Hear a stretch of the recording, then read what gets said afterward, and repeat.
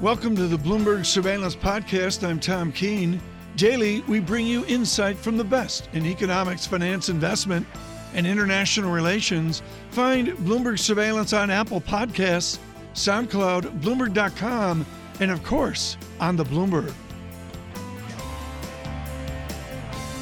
He is a laureate from Columbia. He is a gentleman of liberal thought who unfortunately conservatives have to read to try to keep up to speed on the outrages on income, on wealth, the pushback from conservatives as well. The classic 2002 is Globalization and its discontents. There's a long new afterword. It's not just like a 6-page afterword. You really put some thought into it. When you wrote the afterword, I'm sure you had an idea in your mind, and then you had to rewrite the afterword. What was the rewrite like of the new afterword? Well, the big idea was that when I wrote Globalization and its Discontents, I just left being chief economist at the World Bank. I saw the discontent in the developing world, and I saw that there was a real rationale behind that discontent. Globalization had been unfair, particularly for, say, Africa. You have Ethiopia in the afterword, yeah. Exactly. And then Trump becomes president of the United States, and he says globalization is unfair to the United States. And you have to ask the question, how can globalization be unfair to the United States, unfair to the developing world? How can it be that something that was supposed to be so good for everybody winds up being hated by everybody?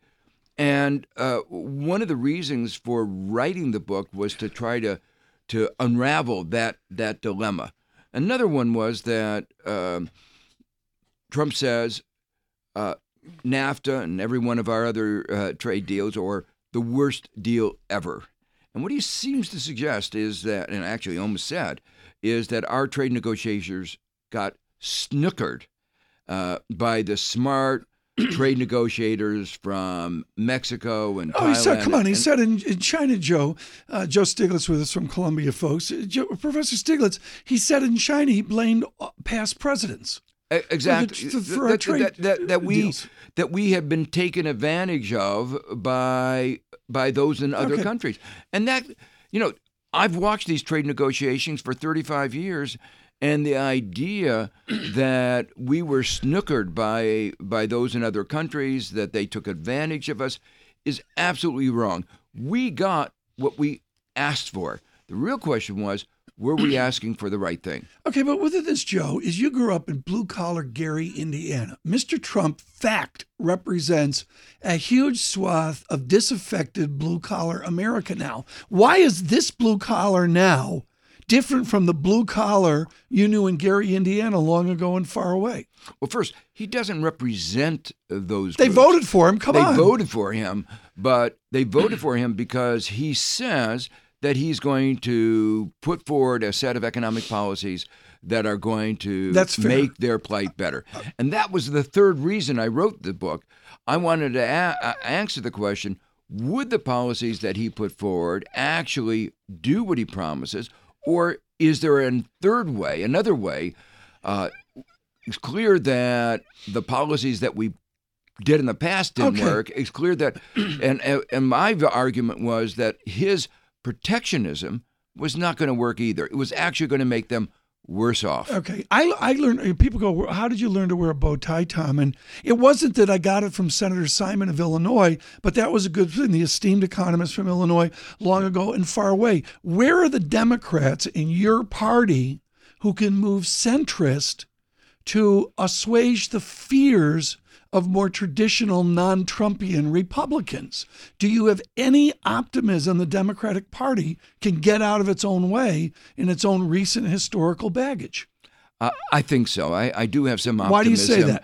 Well, I think one of the elements they're beginning to grasp, one of the elements of correcting where the problem is, where things have gone wrong, is market power. That one of the reasons that globalization is being so bad is that it has weakened workers' bargaining power and provided a framework in which large corporations have gotten larger and larger. So there's an increasing concentration of market power, just like there was in the Gilded Age at the end of the 19th century. And they've grasped that and said we have to do something about that. A second element is that we have to have systems of social protection without protectionism. And part of social protection is having a tax system that's fair. So underlying one of the elements of making our economic system work is that those who gain have to share some of the benefits with those who've lost. Joe, the primal scream from the 4 conservative Democrats that are out there, but a huge body of people who I would suggest didn't want to vote for President Trump, is the Democratic Party has lost its way from the wards of Gary, Indiana from years ago, and from other geographies. Well, Pat Toomey, of Senator from Pennsylvania, has to deal with this every day. Yeah, why is your world you grew up in so embarrassing to East Coast and left coast Democrats? Well, that's a political issue. Let's get back to the economic issue. Mike McKee, political classes, they're the only ones that write the royalty Stiglitz check. He doesn't want to talk politics? I'm shocked. There's gambling going on in the casino. No, but there are many complexities to these political dynamics. We all know that in the United States, money matters in politics.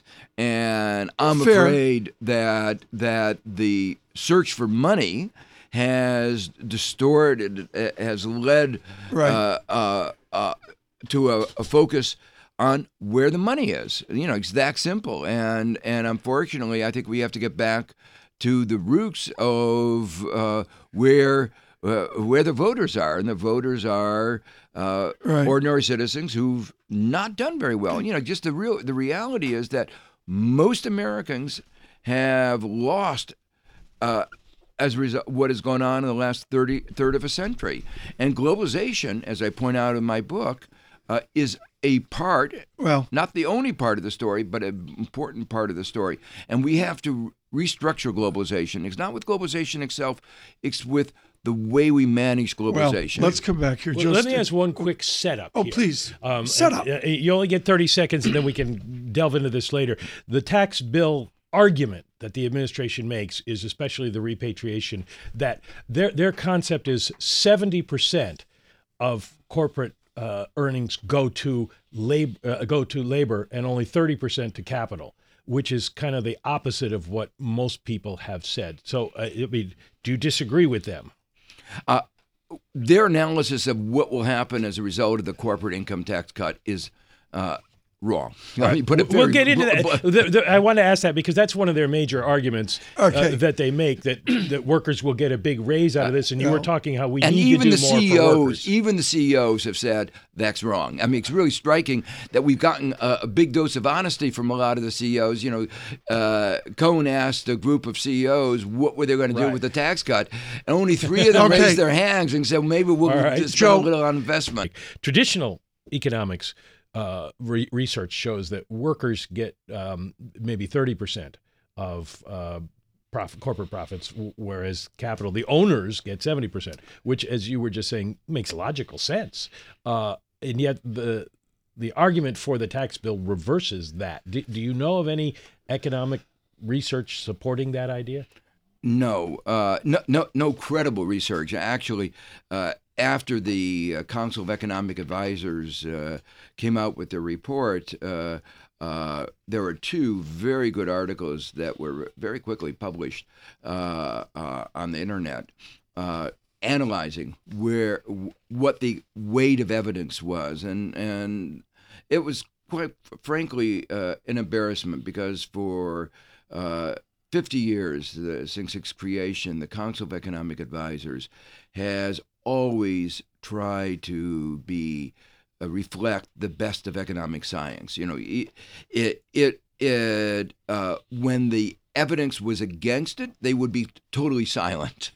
And sometimes politicians do put forward something, but it was never actually going on the record and saying things that were against what economic science has said. And this was an embarrassment for what has been a very strong institution in our government, one that tries to give the American people on a bipartisan basis what economics says about various policies being advocated by administrations. You see what I've done here, Tom? I've set up a shameless plug for Bloomberg News' Tulu Onrumpia and his story this morning on this. If you look at Bloomberg.com, he's looked at what CEOs are saying they will do with the cash. So there's a third good story out there for you, Joe. The other thing we were talking about during the break is the tax trigger that they're putting into this. And let's leave aside the idea of, the value of this tax plan and the politics of this tax plan, but just from an economic point of view, tax trigger, bad idea? Well, the basic problem is that when the nature of the tax trigger is that when if the tax revenues are less than they say, and almost surely they will be, it raises taxes.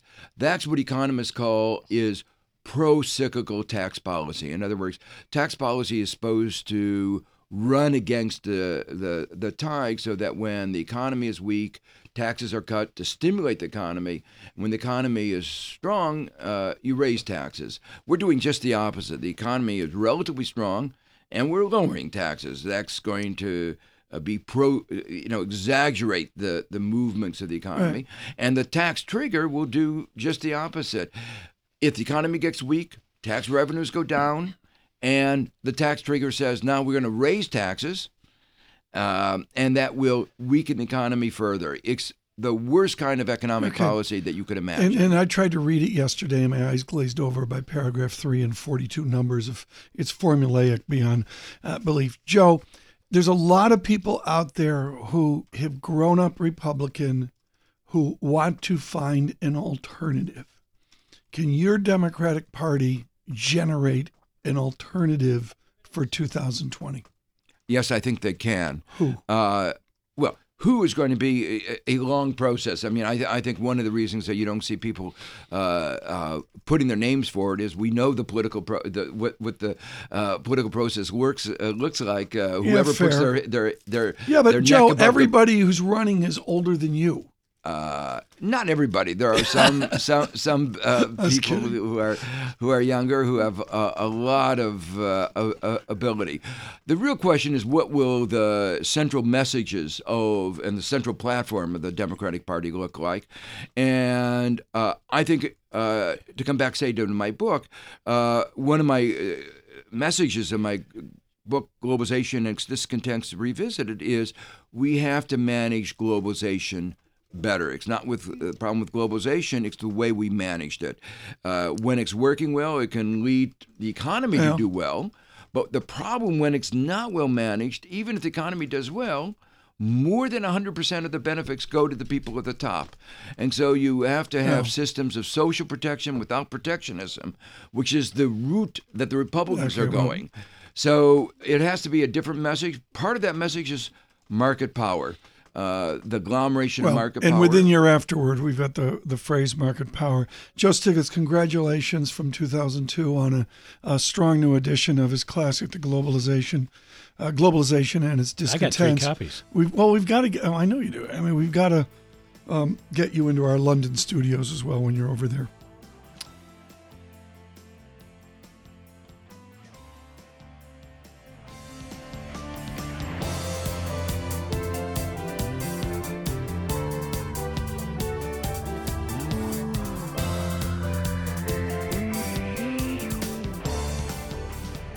We migrate now to a careful discussion in too short a time here this morning with Viraj Patel of ING on the foreign exchange space. Viraj, I'm sure you saw the news on Britain with an attendance strength in cable. What euro sterling? I haven't talked about it in a while. Is a euro sterling a profitable place to play the back and forth of Brexit?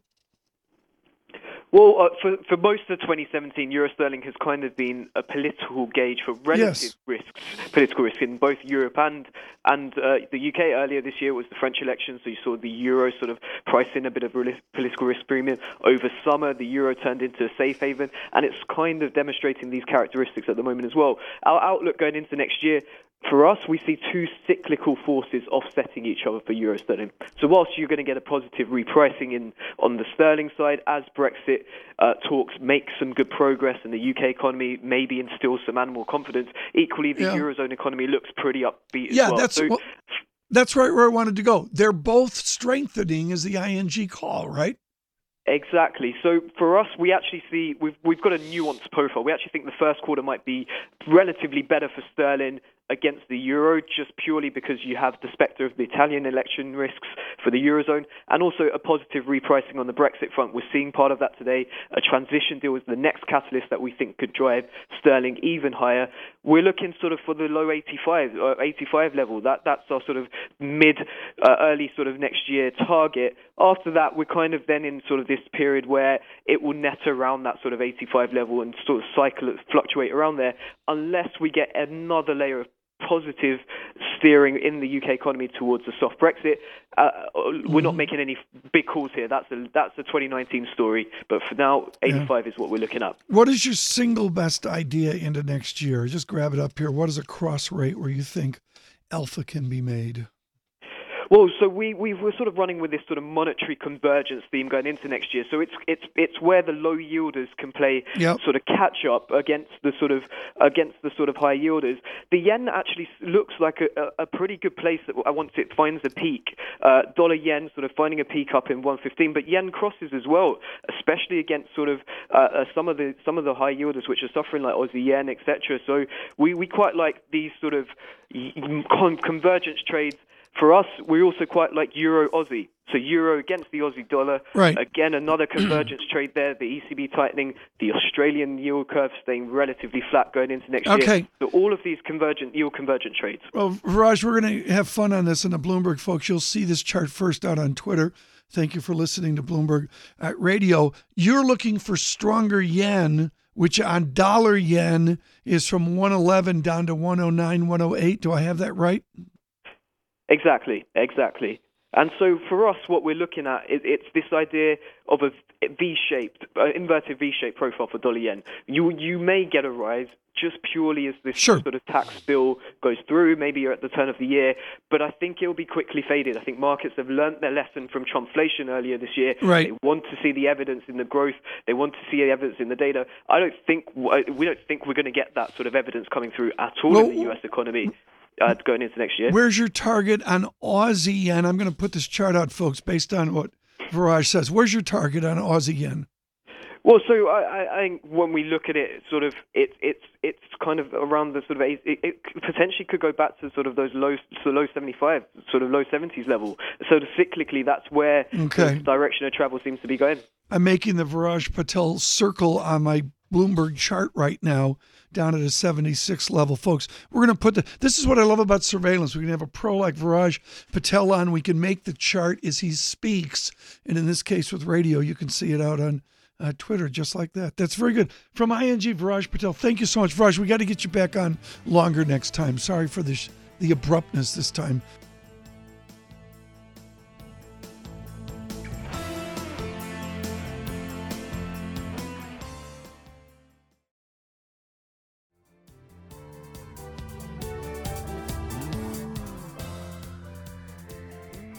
Jeff Currie is here with us with Goldman Sachs. He looks at commodities and particularly at oil. Will you go to Vienna?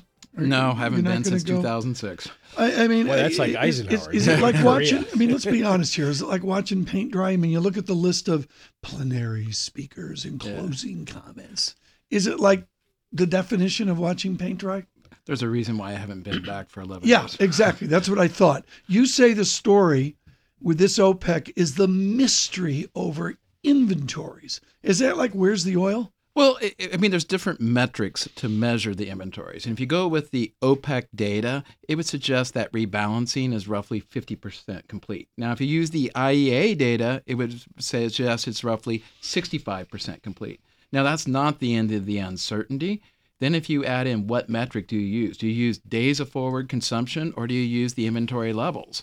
If you use days of forward consumption, you're 80% of the rebalancing. So how far we are along the rebalancing path, there's a high level of uncertainty. Is there enough for you to make a call? I mean, if we're in a range-bound call, do you have a vector up, vector down? Well, our base case is that we're still having the cut ending in April of next year, and then we have a gradual increase in both OPEC and Russian production after that. Now, obviously, the meeting is going to lead to most likely some extension beyond that. Of the three outcomes, you would have the 9-month extension, which would be, I think, the market really has not priced that in yet. A 6-month extension, which is roughly what the market has priced in, and then a 3-month extension with a reassessment or a taper discussing how you would actually create an exit strategy. Have you ever seen this almost negotiated or discourse-driven dynamics in oil supply?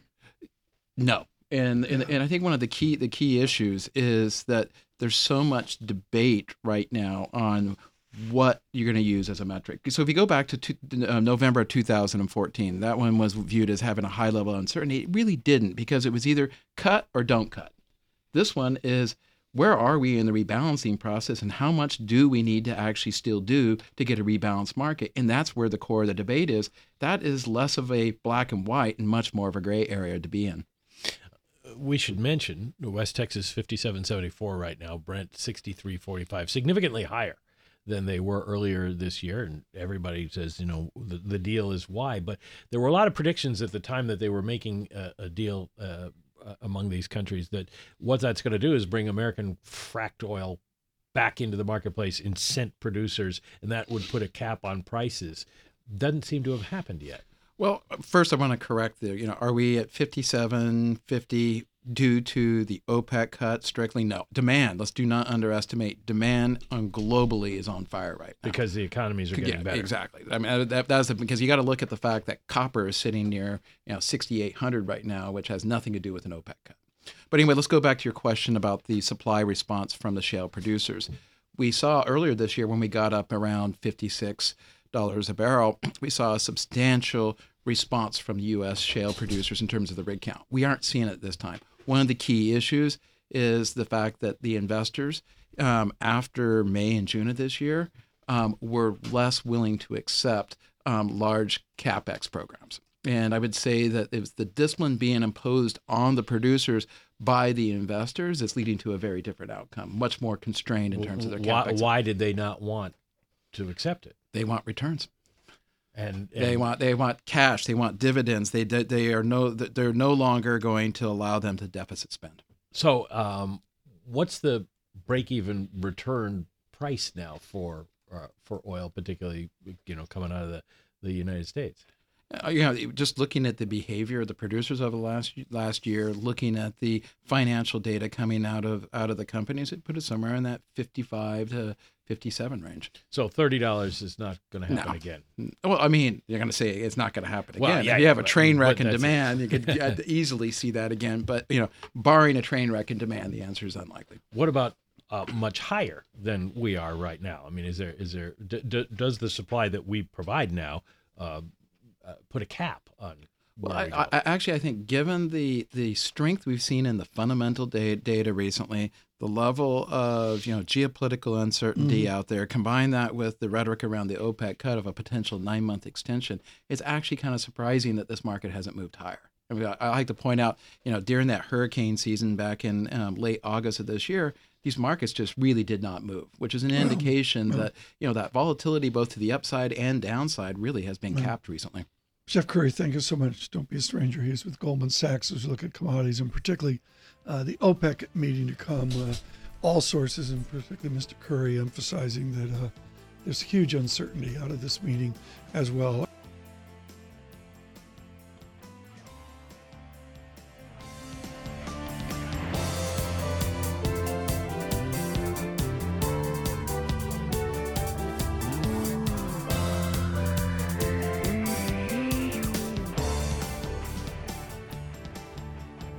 Arguably, in terms of international relations, my interview of the week, if not the month. He is James Stavridis. He is at the Fletcher School, Tufts University, former admiral of the Navy with a modest knowledge of our history of jawboning and such. Admiral, my book of the summer was your fantastic Leaders Bookshelf. It easily could be my book of the year, but I wanted to get it out right away as my book of the summer. And in it is the heartbreak of a 450-page book where you want to just die through the first 47 pages. It is John Keegan's The First World War. Yeah. He begins with a European tragedy, and then the heartbreak and arrogance and lack of humility of a set of world leaders in Chapter 2, War Plans. Are we planning ourselves into a defense or war position with the policy of the United States on this Wednesday? I worry a lot in that regard, Tom, about North Korea. The common phrase about World War I is that the great powers sleepwalked into that war and didn't take the kind of diplomatic economic steps that were necessary to definitively avoid it. And I kind of feel we're edging that way with North Korea. And the intransigence on our side and on Kim Jong-un's side is creating a real collision course. And frankly, I think the chances of war on that peninsula have gone up and up and up. And pretty much the only thing left in the locker between us and an absolute necessity to go in and take him on is whether he detonates a hydrogen bomb over the ocean. And I think that's next. John Keegan is so good at the minutia in pulling it into the present. For example, I didn't know about the League of the Three Emperors, and this is ancient 1870 history. But what you learn in 1913 is if we do this, they'll do that, but they do that, and they do that, and this does that, and that. Are we in that same sequential framework in an XYZ space that they were in 1912? We are, and it's called War Plans, and we have them, and Kim Jong-un has them in North Korea. And in the First World War, Tom, as you know, they mobilized into this step-by-step process. Here, it's an escalation of events from North Korea, and then we're going to respond. And those war plans can drive you inexorably forward unless leaders step up and walk back from the abyss. But I see no indication of that at the moment. Okay, let's go technical on us right now, folks. Your aerospace engineering with James Stavridis only on Bloomberg Surveillance. All you need to know, folks, is the equation is V equals the square root of GR squared over R plus H. That's Galileo. You put a rocket in the air and you want to point it 45 degrees. I got a little upset this morning, Admiral, because we're not reporting in the media that basically they took this ginormous rocket and put it straight up in the air, not at 45 degrees, but way steeper, and it comes down near Japan. At a normal trajectory, can it go a lot further distance in the vicinity of your San Diego? Oh my gosh, Tom! It can fly right over San Diego, wave at it, and land in Washington D.C. If you do the math, which you threw out there, that thing will go about 8,000 miles, and that's because of time of flight and angle of flight. So yeah, we're in a different ballpark on distance right now in terms of what he can do. Okay, orbital velocity 17,500 miles per hour. Folks, you memorize that freshman year of engineering. I mean, we all get that. We're not talking orbital velocity, but James, your good friend, Mr. Mattis, holding court in Washington, our last savior, would suggest, as you say, it would give us time to shoot the thing down. Can you say that with confidence? I don't think you can, because all of our missile tests that shoot in that cruise phase, where it would be going over, say, Seattle on the way to San Antonio, we're only knocking it down about 50% of the time, Tom. That is not a highly effective system. Yeah. And frankly, I don't want to bet San Antonio on that system. Okay, but within this then, and thank you for your frankness here with your, past public responsibilities, within what you've just said, and forget about Seattle, they're supposed to get the thing 25 miles south of Okinawa, pick it up and shoot it down. I get the good news story, which isn't going to happen. How does your Navy respond to these realities within a new war plan made in the last 24 hours? Yeah, we've got to, in the Navy side of things, Tom, we've got to up our game in missile defense. And that means using our Aegis destroyers and cruisers more effectively. And we have the ability to do that. It costs money, but I would argue that's money well spent on the maritime missile defense side of this thing. Early in this game, if you're just joining us, folks, from Fletcher School, Tufts University near Boston, James Stavridis with us, former Supreme Commander for NATO, and of course, an admiral of our U.S. Navy over these. I can't say enough again about his sequence of books led by the Leaders Bookshelf. It's 75 books, beautifully laid out by people with way too much time in their hand to read and who know more than we do. You mentioned in the beginning of this conversation, Admiral, that North Korea has a war plan. 99% of our audience doesn't buy it. This guy's a nut. He's acting unilaterally without war plans. Does he have a real military behind him? He does, and it's a structured military and a disciplined one, and it's not superbly equipped across the entire spectrum of battle, but he has the capability to inflict massive initial casualties on South Korea, particularly on the city of Seoul. We should not underestimate his ability to put that machine of war at play. Right. What does General Mattis need to do to brief all in Washington, our legislative branch, and of course his boss? What does he need to do to brief them on the new Stavridis urgency? I'm sure he's doing it, which is to request more assets for intelligence, to increase the missile defense posture, as we just talked about, to put more offensive cyber weapons at play, Tom. That's a real capability we can deploy, and to begin to consider, this is controversial, a maritime blockade of North Korea, much as we put a blockade on Cuba in the 1960s. Okay, well, I know you were on the blockade of the Confederacy outside of Lincoln. Do blockades work? Come on, it's 2017. It would not work without Chinese cooperation. So, as usual, all roads to Pyongyang lead us through Beijing. We've got to get China on board, even to implement that idea, let alone get Kim Jong-un to the negotiating table. One final question. Do you suggest that we have a constructive relationship with the leadership of China, or are they playing us for a fool? I think it's somewhere in the middle, Tom. China's playing a long game, and they're playing at a more sophisticated level. We're playing checkers, and they're playing Go. Oh, see, that's why he's the professor, Rich Truman. He goes right. Rich Truman, I'm the worst Go player out of 19,000 Bloomberg employees. I lost a house playing Go in our Hong Kong office about 25 years ago. I mean, it's just terrible.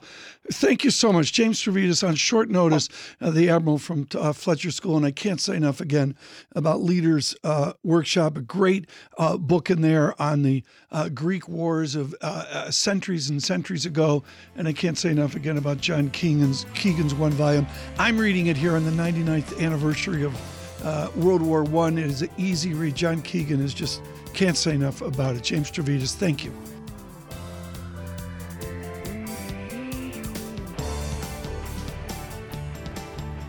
Thanks for listening to the Bloomberg Surveillance Podcast. Subscribe and listen to interviews on Apple Podcasts, SoundCloud, or whichever podcast platform you prefer.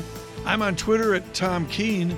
Before the podcast, you can always catch us worldwide on Bloomberg Radio.